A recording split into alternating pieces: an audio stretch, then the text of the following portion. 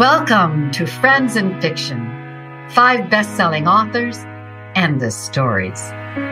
Novelists Mary Kay Andrews, Kristen Harmel, Christy Woodson Harvey, Patty Callahan Henry, and Mary Alice Monroe are 5 longtime friends with more than 80 published books to their credit.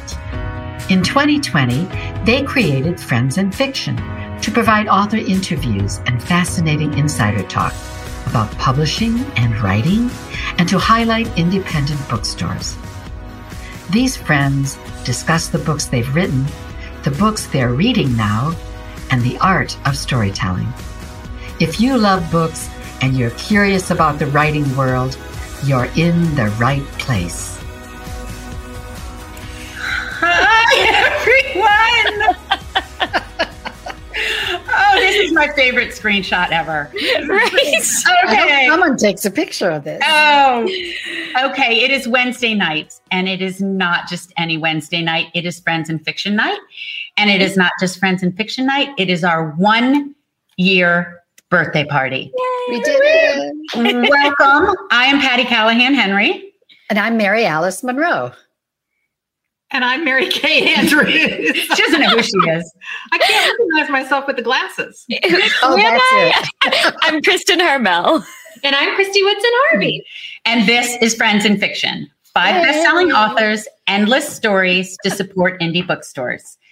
Tonight, we are thrilled to welcome the indomitable and #1 New York Times bestselling author, Jodi Picoult.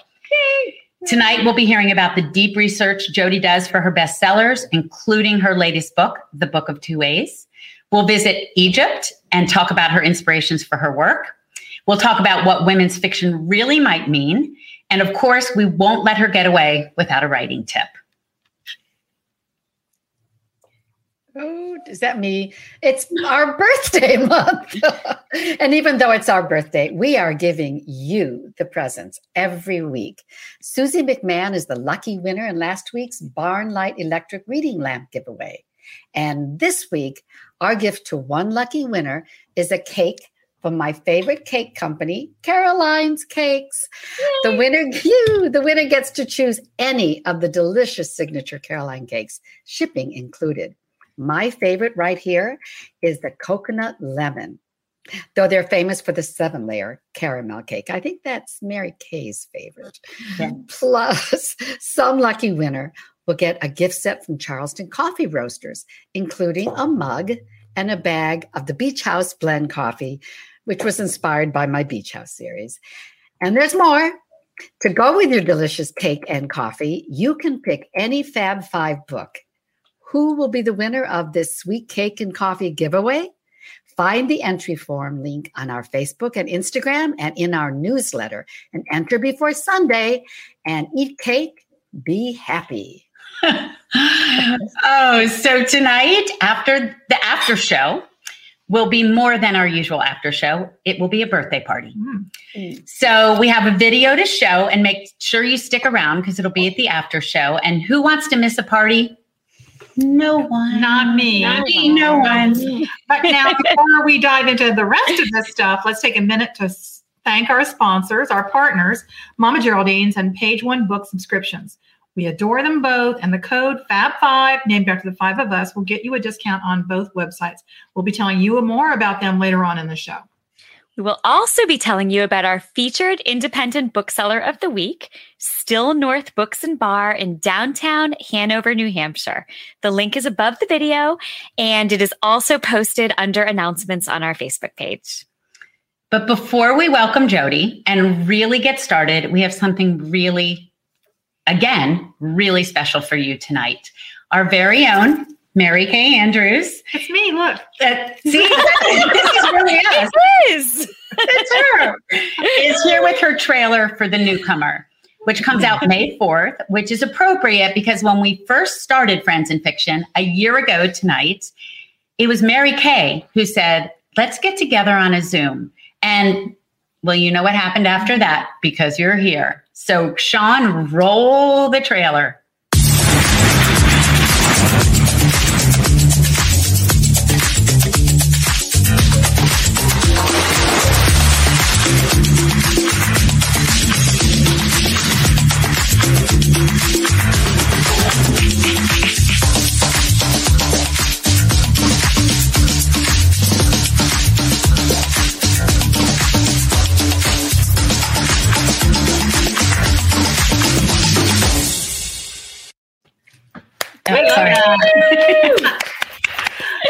The Newcomer will be out May 4th. It's some mystery. It's some romance. It's set on the Florida Gulf Coast, which happens to be my hometown.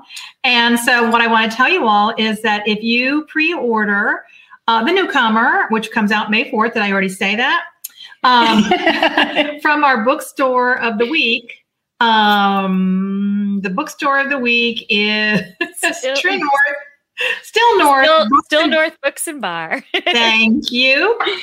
I am going to send you one of these cool old school motel key fobs. It says The Newcomer on this side and then Friends and Fiction on the other side. So pre-order your book from Still North Books. And I'll send you the key fob and an autographed book plate. Stay tuned for lots more details about my upcoming tour.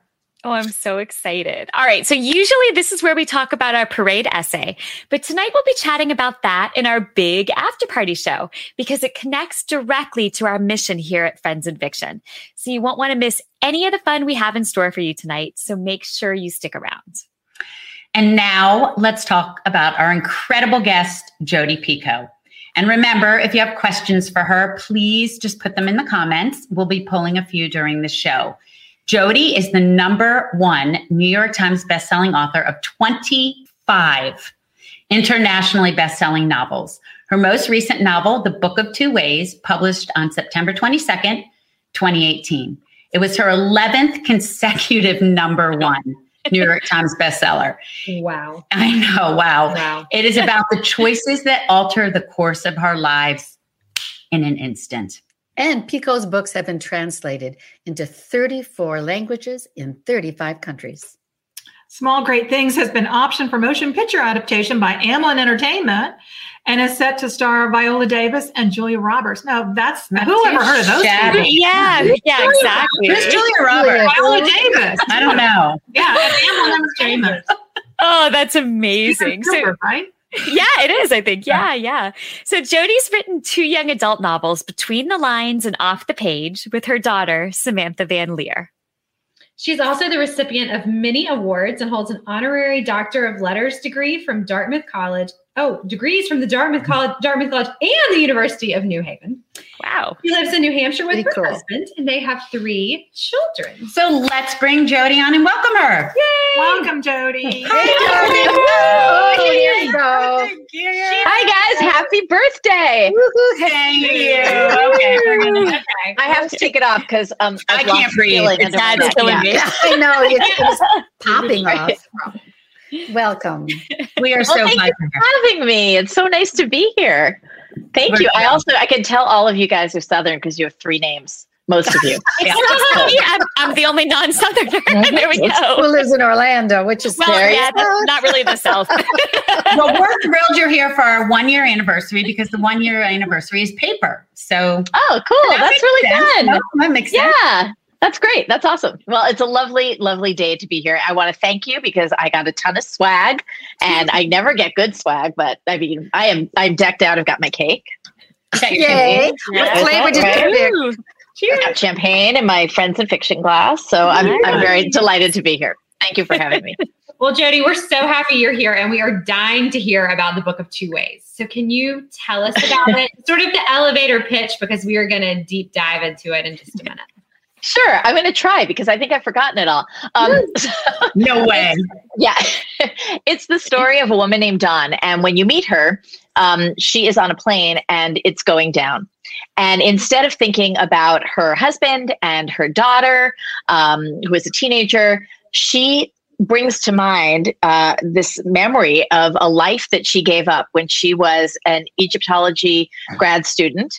And she was working on a dig with a guy that she wound up falling in love with. And she hasn't thought of this person in 15 years.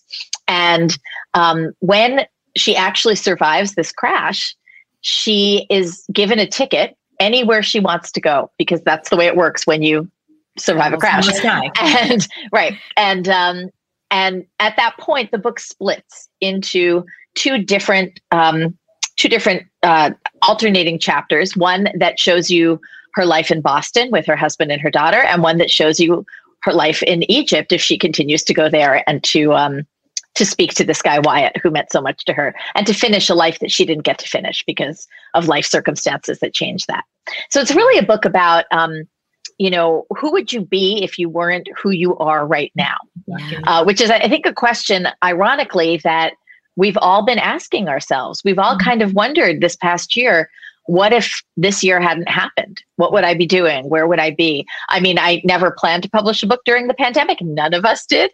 Yeah. But, in thinking about it, this felt like a very resonant book because I think a lot of us have had those questions. Mm-hmm. I agree. So I love that idea. Who would you be if you weren't right now? Like, just take a hook, pull me in, done. And I bet nearly every single person here or listening has thought about that why in the road, about an alternate life, about a life not chosen. One of my favorite quotes about that is by Cheryl Strayed, who wrote Wild. Mm-hmm. She has that great book about Dear Sugar, and somebody wrote a letter and her advice was, I'm going to read it. I'll never know, and neither will you, of the life you don't choose. We'll only know that whatever that sister life was, it was important and beautiful and not ours.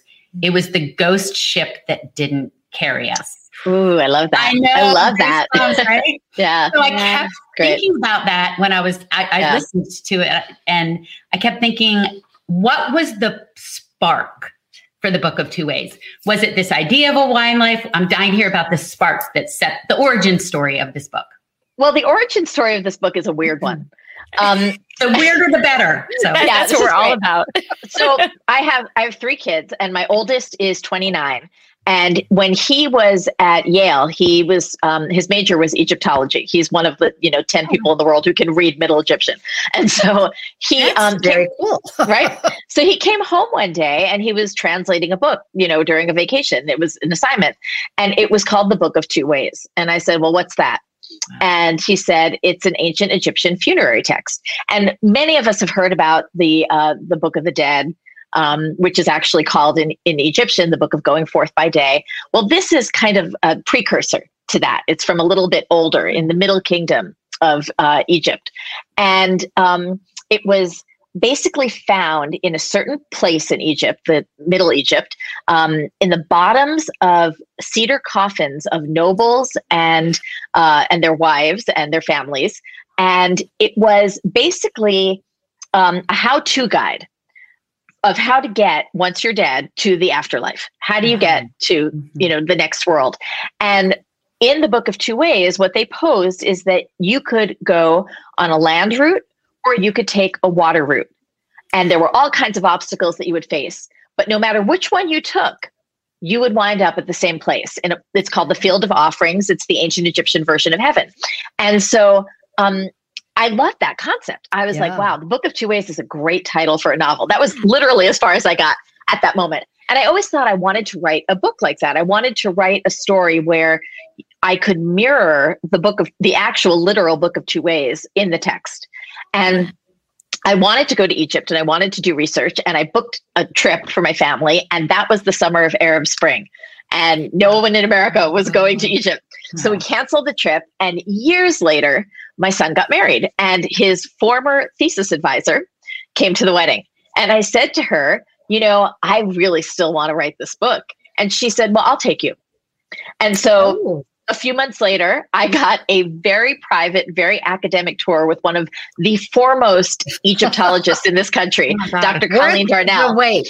And the really cool thing was that, if you go to Egypt now as an American, they're going to take you to certain places. You're going to go to Cairo, you're going to go to Luxor, you're going to see the sites, but you're going to skip entirely over Middle Egypt because there have been a lot of terrorist things that have happened there. And so Americans don't usually go there. And we had to get permission. We had to go with an armed guard. We had people with really old machine guns driving us in a Jeep. We had to have, security with us at all times. The government had to give us permission. And I got to see these rock cut tombs, which are exactly what my character Dawn and her former love interest, Wyatt, would have been studying back when she was an Egyptology student. And in the book, Wyatt has gone on to have the career she didn't, and is now the head of this university Egyptology program. And he basically took a discovery that they uncovered together 15 years earlier and has now brought it to its final point. And so it was really fun to see it firsthand. And the things that surprised me the most about being in Egypt were that I always think about Egypt as dusty and old. Yeah. And when you go into these tombs, the paint is vibrant and it's like yesterday. It's like the bottom of my hair. It's so bright, and you just aren't expecting that. I thought it was so beautiful, and it was really fun to be able to see it from an academic's point of view, and also to learn how a dig has changed in 15 years because technology has completely revised the way Egyptologists do their work now. So I got to write about both of those in the book, which was super fun. It's really kind of like Indiana Jones, like a modern day Indiana Jones. But I feel like when you said that's a great book title, the universe said, I'm not giving up on you. I'm going to send this thesis advisor to the wedding because you said it and now you're doing it. Yeah. And your patience paid off. What a tool. Yeah. I mean, I'm sure you guys have had that too. Don't you have books ideas that just stick in your head like a fishbone in your throat? It's not a good feeling. You've got to somehow get it out of you. And they never took me to Egypt. They never took me to Egypt. Right. Well, you never know. Never say never. That's true. So I have heard you talk about the annoyance, and I think that's probably an understatement of having your books categorized as women's fiction. And I'm in that same category. You've said, I think this is in part due to this very arbitrary distinction about what women's fiction is. Mm-hmm. A book that examines the relationships between people or families is called women's fiction. Mm-hmm. If it's written by a woman author. And if it's written by a man, it's called groundbreaking. Thought-provoking. Yeah, we don't have enough time in this little podcast. And I don't have enough champagne. We can send you more. Yeah, cheers, darling.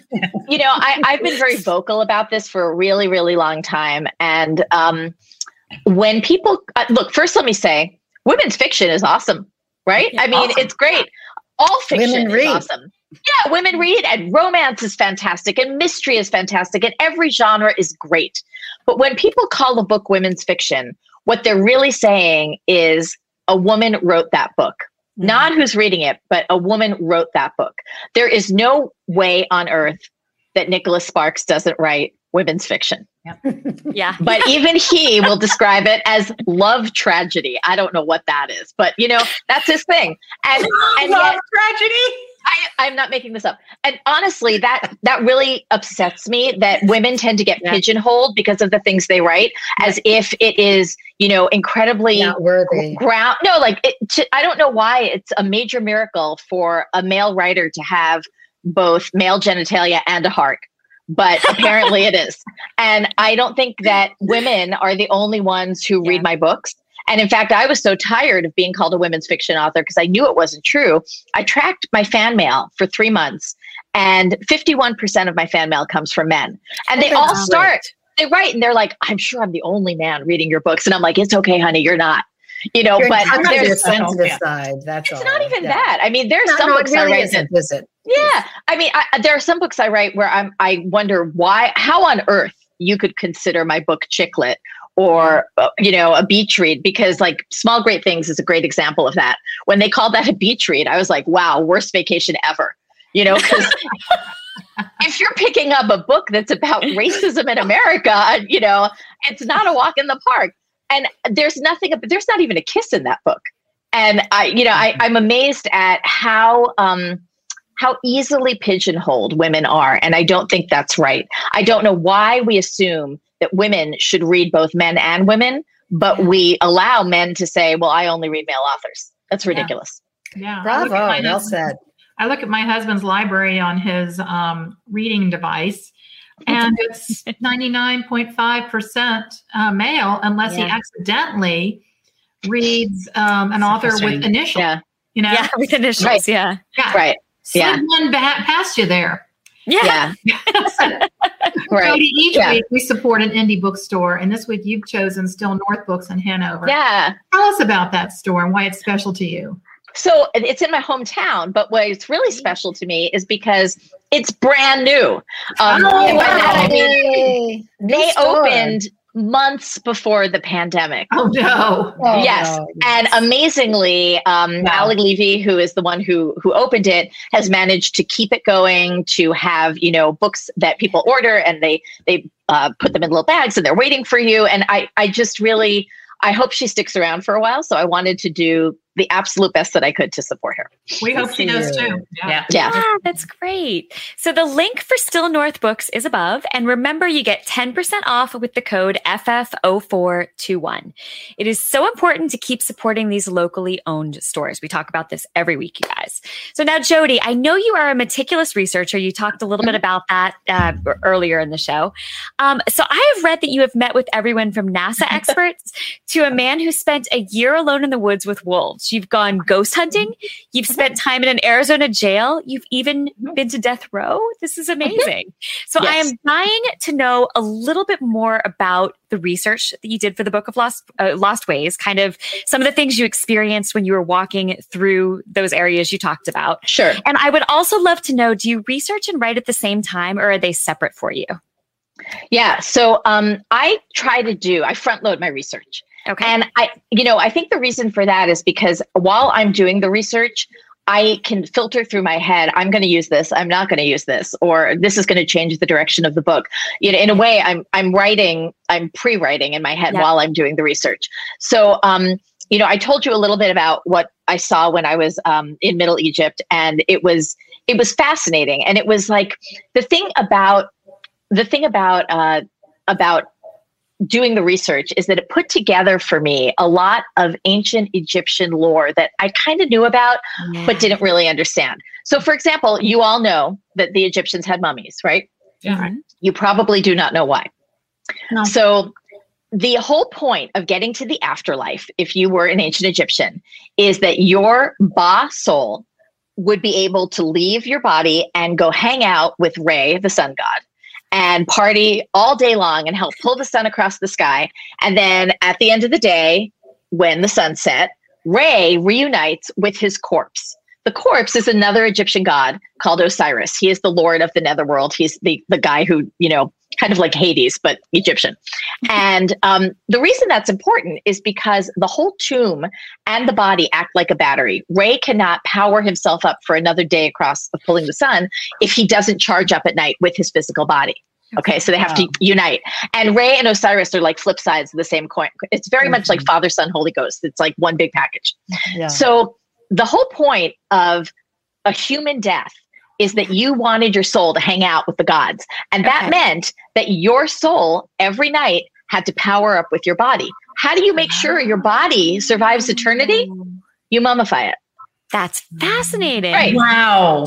I did not know that, and I feel like I know a lot about Egypt, and I did not know that. Yeah. So, that stuff was super, super cool. But that was only half the research, and actually more like a third of the research. Okay. I also wound up doing research about quantum physics because my life wasn't hard enough. No. And that was really, really hard for me because I'm not a math person. And so to be able to explain quantum physics and Schrodinger's cat to people who might not know anything about physics required me to understand it. And since Dawn, my main character, is married to a quantum physicist, and he studies parallel universes and the idea of multiple lives, which of course weaves very beautifully in with the idea of the way I structured, this book is 2 lives.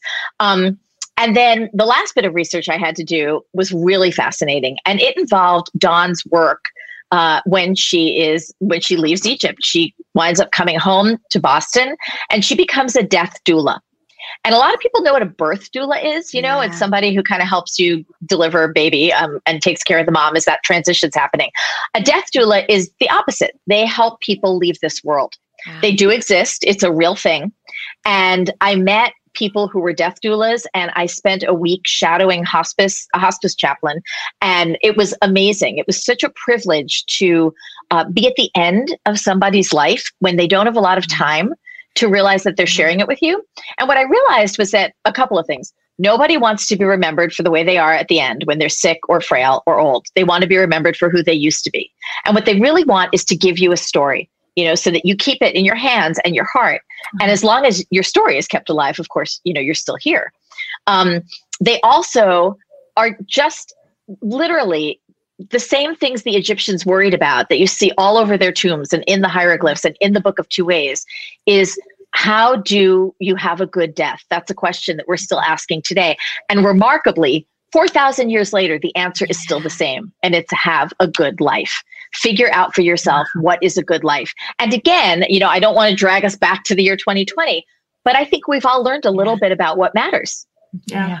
That's so true. And I love that idea that you put so much into the research, into the facts of it, but it leads you to these core observations that get to the heart of who we all are. And I think that's what, I don't know, that's really what makes your book stand out. It's very just interesting to hear your process. Yeah. It's really fun. It's fun to do it. And I always learn a ton when I'm, researching. And it's funny because when I was writing during this past year, I was doing as much research as I could on Zoom, like everybody else, right? Because that's what we were doing. And the one thing I had to do live was learn how to be a beekeeper. And I was like, all right, how am I going to pull this off in the middle of a pandemic? And I found this guy who, is a beekeeper, was willing to teach me from 6 feet away. I had a mask on under my veil, and that was how I spent a season with him learning about bees. Wow. That is so cool. Wow. Yeah. For me, it's really, I love being able to do it. It's the most fun part, I think, of writing. I agree. The research. Well, Jodi, I've read that you say it takes you 9 months to write a book, almost exactly the same every time. So was it the same for this book? And also, do you have a routine that keeps you to that time, or does it just work out that way? So it's, when I say 9 months, that's to the end of a first draft. Right. Yeah. And, even when I add it up, it usually still winds up being about 9 months. There are times that it's different. This book was, I don't know if it took exactly 9 months because I had to go to Egypt at a time when this academic could go to Egypt. So I had to pause everything and do this chunk of research for 3 weeks. And then I went to Texas actually, and I was doing research with hospice people. And so I had my research was in clots, and I was forming everything else around it. But there are some books just don't take very long, and some books feel like they take forever. And when I add it up, it still seems to be 9 months. I don't think it's driven by anything except, kind of my writing schedule, my touring schedule, and my production schedule. Yeah. Okay. Yeah. But there is something very gestational about it, for sure. Is there a certain place that you have that you like to write the most? Your office? This is it. You're in my office. This is it. Oh, yeah. Nice. Yeah, I've spent a lot of time here in the past year. So, yeah. Love our offices. Yeah. Okay, I'm going to move over to another one of your accomplishments, and that's all right. There's so many. I mean, we'll just tick them off as we go through the night. But this one really blew me away, and that's that you've written not one but 2 musicals. And the new musical, Breathe, Everybody Breathe, is going to have its virtual world premiere on May 14th. So y'all, you can order your tickets on Jodi's website right now. Yeah. It's very exciting. Cool. And you wrote the other one with Samantha, your daughter, Between the Lines. Right. And so tell us about the musicals, first of all, and what it was like, to write a musical, but also to write with your daughter. Yeah. Well, so those are 2 different questions. Writing with my daughter to create that YA series was really interesting. It started when Sammy was 13 years old. She is 25 now. So it started when she was 13, and I was on a book tour, and I remember exactly where I was. I was in traffic in LA, and she called me up and she said, I think I have a really good idea for a book. And I was like, okay. Hit me up. And she said, well, what if every time you closed a book, the characters inside it had lives and personalities different from who they were in the book? And what if there was a teenage girl who was really kind of quiet and had a really crappy home life, and she was obsessed with a kid's fairy tale because the prince who was illustrated in it was really attractive, and she felt like his circumstances really spoke to her. And then one day, so did he, and he wanted out of his story as much as she wanted out of hers. And I was cool. Wow, I have a genius child, because how many of us are still waiting for Mr. Darcy? We're all in love with our literary crushes, right? And so I said, we're going to work on this together. And she was a kid. She had a day job, which was school. So we wrote it on the summers when she was at home. We wrote right here. She had a chair like mine, and we would take turns typing. And we spoke every word out loud. We wrote the entire first book We toured 3 continents when she was 16. She's the only person in my family who knows what a book tour is like. And, and she was like, I'm done. I was like, no, you're not. We wrote a cliffhanger. And she's like, no, I'm really done. And then went up to college, and she calls me up that September, and she's like, so I've been thinking about the sequel. And I'm like, yeah. So as much she is. Right. And so she and I actually wrote the sequel from 10 a.m. to midnight, because that was the only time she had free, via speakerphone. And so cool. we toured for, again, we went on tour for that. And I will say that she is a teacher now. She's a 4th grade teacher, but she went to Vassar. She wrote a creative thesis, and she's actually taking a year off to write. And so I have every expectation that you can have her on your show next year. But Absolutely. when we finished Between the Lines, I really felt like it sang. It felt like a story that sang. And I started to look to figure out, how do you turn that into a Broadway-bound musical? And I was fortunate enough to connect with a woman named Daryl Roth, who is a very famous Broadway producer. She did Kinky Boots. She's won over a dozen Tonys. And she loved the book, and she wanted to pull together a team to do this. And she wanted to teach me how to write a musical. And I found the songwriters who were brand new, just out of something called BMI, which is kind of like a crucible for musical theater songwriters. And on the strength of the music they wrote for Between the Lines, they were actually hired by Disney. So I was like, oh, okay, I picked good people. And and then she brought in a book writer. The book writer is the one who writes the libretto, the script. And this is a guy named Tim McDonald. And Tim was great, because Tim was like, I would love for you to help me. And he didn't have to do that. He literally could have said, bye, it's mine now. And because of that, working with him, I learned how to write a musical. And not only that, but I also learned that he's kind of the brother I never had, and that we just fit like that. And so we loved working together so much that we actually said, what else are we going to do next? And so, not to correct you, Mary Alice, but we have 3 musicals. So we then wrote, I wanted to write something, to adapt something that I hadn't written the source material for. So we got the rights to The Book Thief by Marcus Zusak. Oh, no. And, you did not. And that was supposed to debut this year in the UK, but we pushed it a year because of COVID. So you'll see that next year in the UK. And then during this entire pandemic, right away, Tim and I talk all the time. So I said, someone's got to tell this story. Someone has to make sense of this pandemic. And it felt right to start with theater, because what is theater other than being in an individual seat and having the same emotion as the person next to you because of what you're seeing? That's how we all felt in lockdown. We were all feeling the same thing, but we were all very isolated. And we decided to come up with 5 different vignettes that were, that looked at different couples and how the impact of the virus on their lives, their families, their health, on the nation, and they range from a rom-com and from things that are funny to things that are devastatingly heartbreaking, to the story of the racial unrest in this country. They come to what it's like to have to homeschool your kids. I mean, they range all over the place. And what we wanted to do was to involve as many musical theater writers as humanly possible, because nobody was working.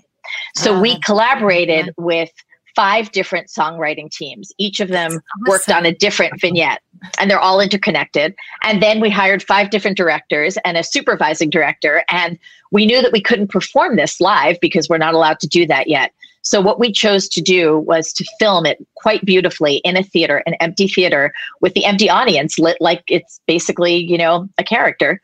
And we're showing you the last reading basically for the authors. And because of COVID, this is a beautiful thing, our cast is insane.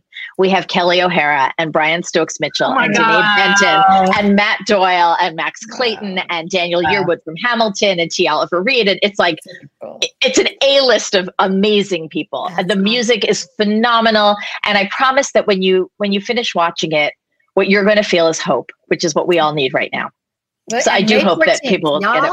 Tickets are available. Go to Jodi's website available now. May 14th. That is super. Yeah. Can I ask one question? And you don't have to watch it on the 14th. You buy a ticket and you stream it anytime in the next 2 months. That's cool. Well, that's good to know. But I have one quick question. I'm sorry. We know writing a novel, and we always talk about how writing a script is so different. Yes. So is writing a musical that kind of different? Yeah. So the difference between writing, as you probably would say, writing a book and writing a script or writing a screenplay is the difference between taxidermy and paleontology, right? Because a screenplay is creating a skeleton that everyone's going to layer over, and your layers of the director and the set designer and the actors. When you write a book, you have to create everything in 3D. So I approach any kind of libretto like that. The other difference, though, is that music takes the place of words. Often, music is not very good for getting information across, but it's really good for getting feeling across. And so it's a very collaborative effort. Very often we'll write a scene and then the songwriters will go, oh, that's excellent. We're going to steal all those and we're going to put them in the lyrics. Thanks so much. And they do that all the time, or vice versa. So it's really fun because it's a give and take, and it feels like you have 5 brains working instead of one, which I really love. Because as you know, we have very solitary lives as novelists. So the collaborative element is what I really love about making theater. And it does require you to think in a different way. And for me, when you're a novelist, you kind of want to show off. You want to use a phrase that makes someone go, oh, that's beautiful. When you are a librettist, you want to go away. If you do your work well, the songs are seamless and nobody even notices that you're the one who organized them or who created the structure. So it's a very different kind of writing, but kind of fun. Thank you. It's enlightening. Thank you. Yeah. Okay, Jodi, we have this amazing community who are pouring in their questions right now. Yay! So, Mary Alice, could you ask one of the ones that came in already? I will, and I'm sorry to my sister-in-law who wants to so badly ask you a question, but I can't find it. This one is from Lynn Proser-Coomer, who says, what book or author has had the most impact on your life, and how has that influenced your writing? That's a great question, and the answer is Alice Hoffman. Oh, Alice was the first book that I remember reading outside of college that I wasn't assigned, when I got to be a reader again instead of a student. And I loved her writing because she makes writing look so effortless and so easy and dreamy and all the magical realism in her, but it's just so beautiful. Her writing is so beautiful. And for years, I was like her number one, stalker fan. And then I got asked to do an event on Cape Cod, and she was going to be at the event. I was like, yes, and I went. And I met her. I tried to play it really cool, and she could not have been lovelier. And do you know when you meet like an author and you're like, oh my God, they're just as nice as I wanted them to be. I know, right? And I have to say that one of the high points in my career is that Alice and we're friends now, and I can text her whenever I want. And I love that. Yeah, Jodi, that's how I feel about being on Friends and Fiction. I love that. I love that. Yeah. I mean, it's real though. The friendships that we make with certain writers, because we have experience that other people don't have. I think they're really, really important.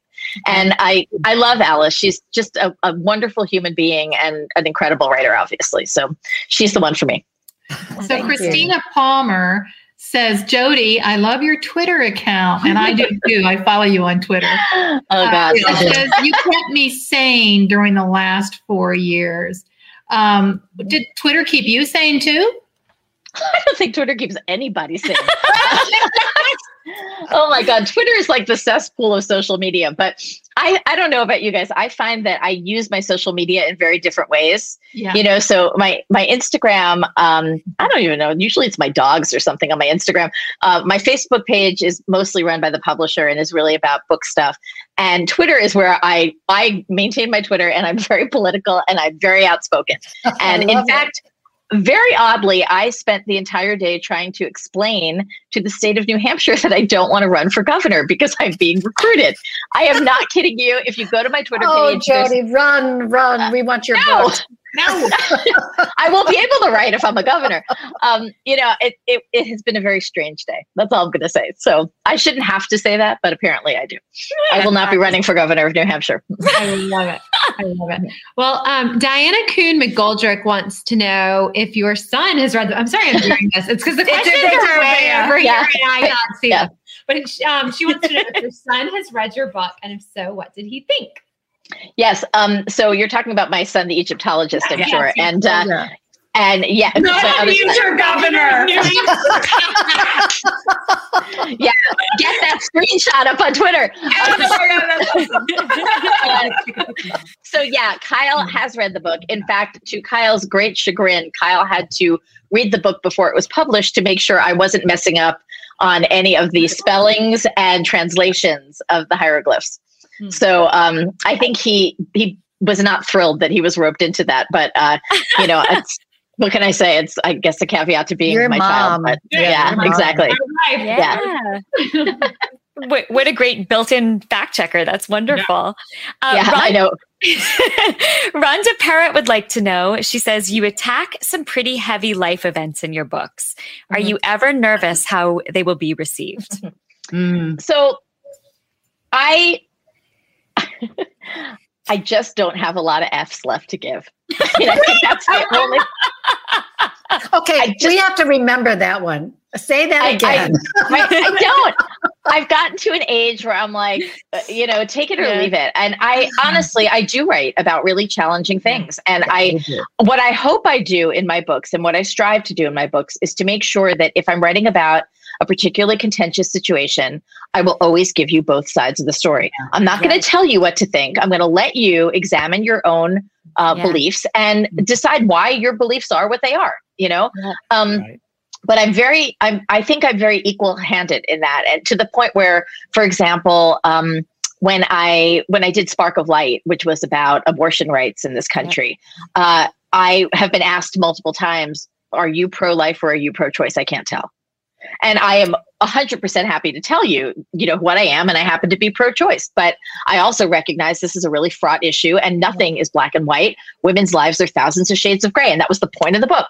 And that's why I don't believe that we should be legislating those rights. So I made sure to include all sides of that in the book. And to that end, I will always tell you my point of view, but I promise you that in my books, I will always let you have both sides of the story. That said, there are some people who just are not happy. And a really good example of that is, I know someone had mentioned earlier before we got on that I recently did a chat with Nancy Johnson, amazing author, first-time author. Her book is called The Kindest Lie. Love her. We had her. Yeah, we had her. Oh, Yeah. Isn't she great? Right? Yeah, she's amazing. So I, one of the things that I take very seriously is trying to do what I can to dismantle racism as a white woman. And part of having a platform means being able to use that. So I try to do talks about race with people like Nancy Johnson or Nick Stone, or really anyone who will talk to me about it. And I had posted on Facebook that Cuyahoga Library was basically doing this talk. And I said, it's free, Oh my God. Oh my God. I could not great. believe the stuff you got.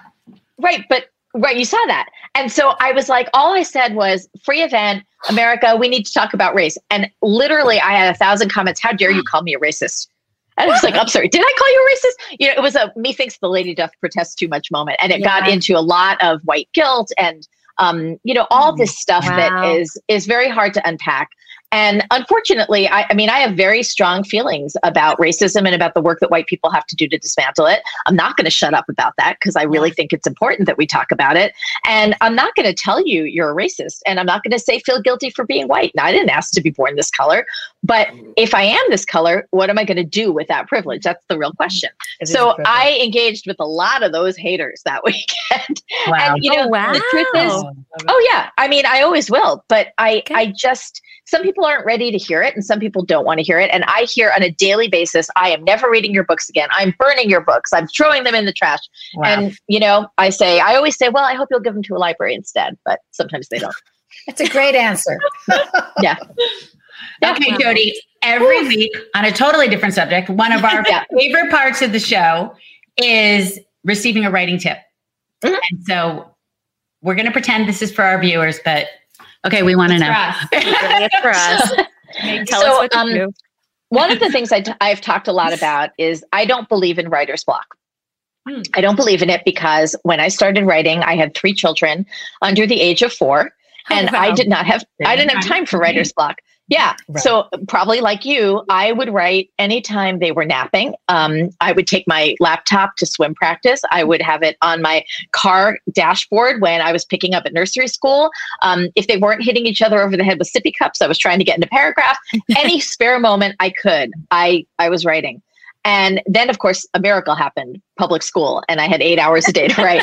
and that was great. But I still behaved the way I did when I had no time. And for people who think about writer's block, I want you to imagine being in college, how you couldn't write that paper. And then miraculously, the night before it was due, you were able to write that paper. So, writer's block is really for people who have too much time on their hands. And what I've become known for saying is that you can't edit a blank page, but you can edit a bad page. And so it's really important that what you do is put down on paper anything at all, knowing that you can revise it.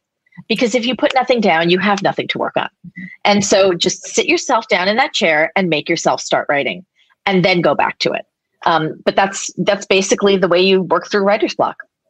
That's awesome. What a great tip. That. You can't edit an empty page. Yeah.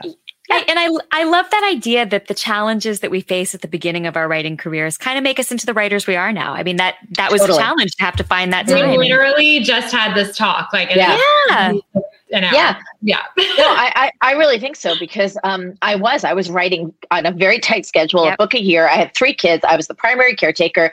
I mean, I was doing everything that I could to just meet my deadlines. And I think that gave me a rigor now that I keep, even though when I don't need it. Yeah. That's amazing. Yep. Jodi, do you have a book you could recommend tonight?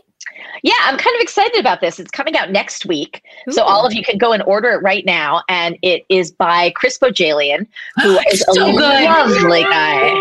Yeah, do you know it? He's coming. Yeah. He's coming here. He's coming? About it. Yeah, good. We know what it is. The Hour of the Witch. Yes. And here's why I love it. I mean, he's kind of like, he's the reverse of the question that Mary Kay was talking about when it was about women's fiction. He's a man who writes women really, really well. Really well. And really well. And I don't think he is as well known as he should be. And I've always maintained that. He's also a lovely human being, I have to say. Yeah. He's just the nicest man. Yeah. But so The Hour of the Witch is actually set in Puritan New England, right? In Boston, and is full of it's a total look at, at what life was like for women back then, and particularly what an abusive relationship looked like. And I was reading this and I was like, oh my God, I cannot believe this. First of all, I couldn't believe how much research he did. I was blown away by that. But also that so little has changed. That an intelligent woman is a scary woman. And that still has not changed. Yeah. You still get to call her names. Mm-hmm. Yeah. Call her names. Comment on her brain. Comment. What does he say? Her husband says, you have white meat. White meat in your head. Gray cheese. Or something. Yeah. No, it's white meat. It's like gravy or like cheese. Hush up now. Hush up. Yeah.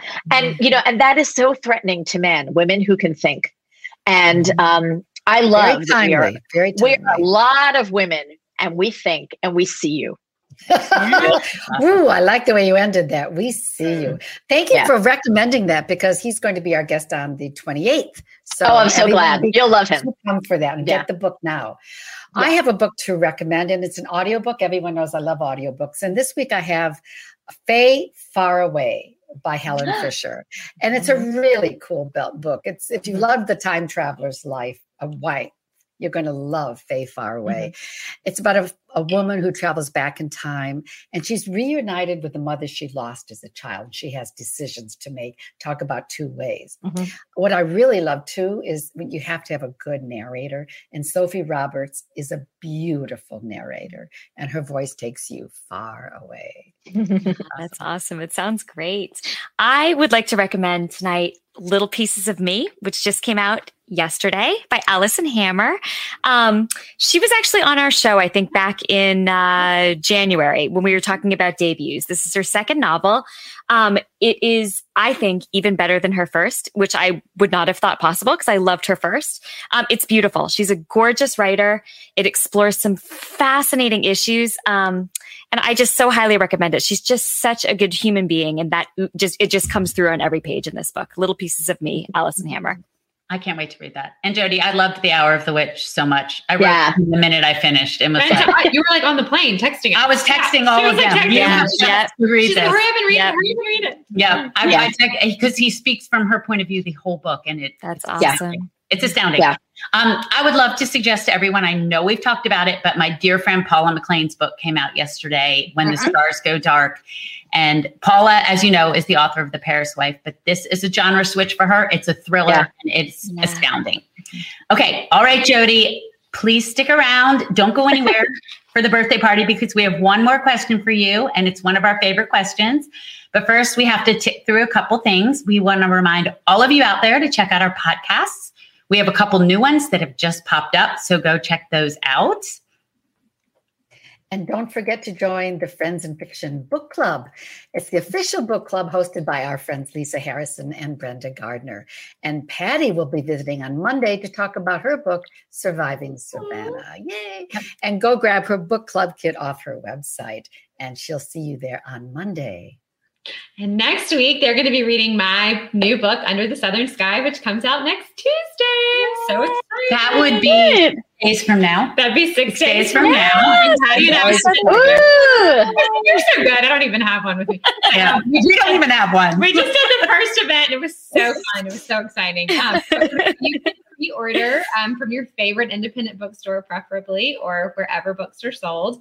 And we also want to give a big thank you to our amazing partner, Mama Geraldine's, whose cheese straws are out of this world, and who my personal favorite Cinnamonies are my favorite road trip snack. So I have a ton of them packed. I actually have the little mini bags for pretty much all of my tour events. So if you come see me on tour, you're probably going to walk away with some Mama G's. They are amazing. You can get 20% off of your orders on their website, mamageraldines.com, with the code FAB5. And don't forget to, as long as we're talking about pre-ordering, I got to toot my own horn. I hope you will remember to pre-order. The real thing. The newcomer. I don't have the real one yet. Yeah, nice. And I hope you'll do that tonight, because we now know what Jodi told us, that we've got a new bookstore tonight, and at new bookstores, it's so hard to get them up and running and to find their place in a community. And so of course I want you to pre-order my book, but I want you to pre-order everybody's book. Yep. And, the great thing, the only good thing about the pandemic just about is it's made us all aware that we can order books from anywhere we want. Yep. And that's just an amazing thing. And, next week, 7 p.m. Eastern time, we're going to have we're just partying this whole month. This is a party month. Celebration of the launch of Under the Southern Sky. She's got big surprises in store for all of us. And then the next week, guess what? Chris Bajalian. Yeah. Great. As we talk to him about his stunning new book, The Hour of the Witch. And, I can't forget to thank our partner, Page One Books, where you can also use that same code FAB5 to get 10% off your first subscription. And that's what they do. They book subscriptions, awesome, handpicked, personalized book subscriptions from an independent bookstore right to you. If you like to read, you need this. Think about gift-wrapped books mailed to your door each month. It's almost as good as chocolate arriving. And Sean is showing you the graphic for that. And you can find more about Page One Books right there at pageonebooks.com. And I think they'll send you Mama G's with your books, too. I think they will. I rumor about. Oh, I love it. Snacks. It's so good. Snacks and books. We feet. You're making me hungry. You're eating our cake. All right. So, Jodi, it is so interesting not only to hear about your books, but also about you. So one of the things we love to know about the authors who visit with us is a little bit about what shaped them into the writers they are today. So here's the question that we try to ask every week. What were the values around reading and writing in your childhood? Huge. So my mother I come from a long line of teachers, and I've produced a bunch of teachers as well.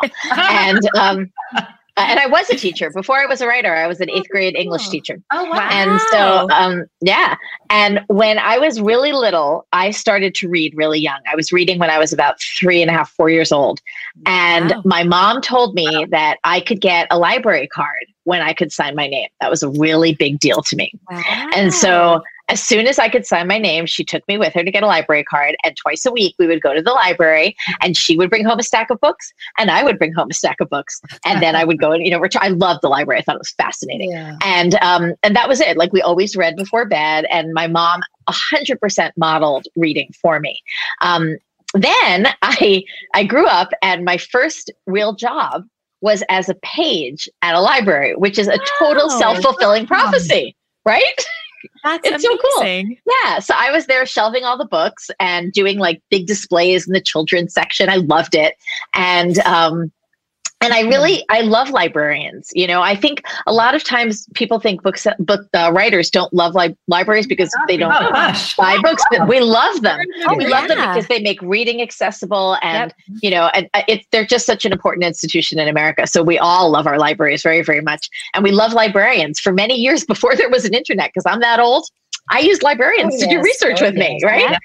And so that sense that reading was not just it wasn't just a pastime. It was really part of our lives. I think that's what really made me a reader when I was growing up. And I can't even imagine a world without reading. Yeah, absolutely. Well, thank you so much, Jodi, for being here with us. And to all of you out there, thank you. We would ask you to keep hanging out with us because we have our birthday party after show coming up.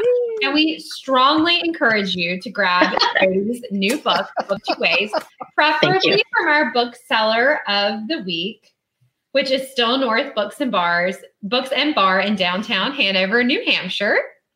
And Jodi, thank you so much for being with us. Thank you. Thanks for the after party. You're the best. Jodi. Thank you. Congratulations on a great book. Thank you so much. Thank you. Thank you so much. Happy birthday. It's right now. Yes. Okay, folks, we'll see you in a minute at the after party. Come back next week, same time, same place, as we celebrate our Christy Woodson Harvey. Oh, and I'm going to post it tomorrow. Which Under the Southern Sky character are you? For the party, because we're going to find out. And if you're just dying and you can't wait to take the quiz, you can go to ChristyWoodsonHarvey.com and it's up right now. And don't forget that you get a key fob if you order her book today. Pre-order from Still North Books. Yeah. And we'll see you at the after party in about 30 seconds. 45 seconds. Less than a minute. Thank you for tuning in. Join us every week on Facebook or YouTube, where our live show airs every Wednesday night at 7 p.m. Eastern Time. And please subscribe to our podcast and follow us on Instagram. We're so glad you're here.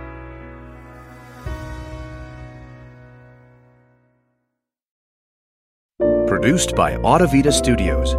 Connect your voice to the world.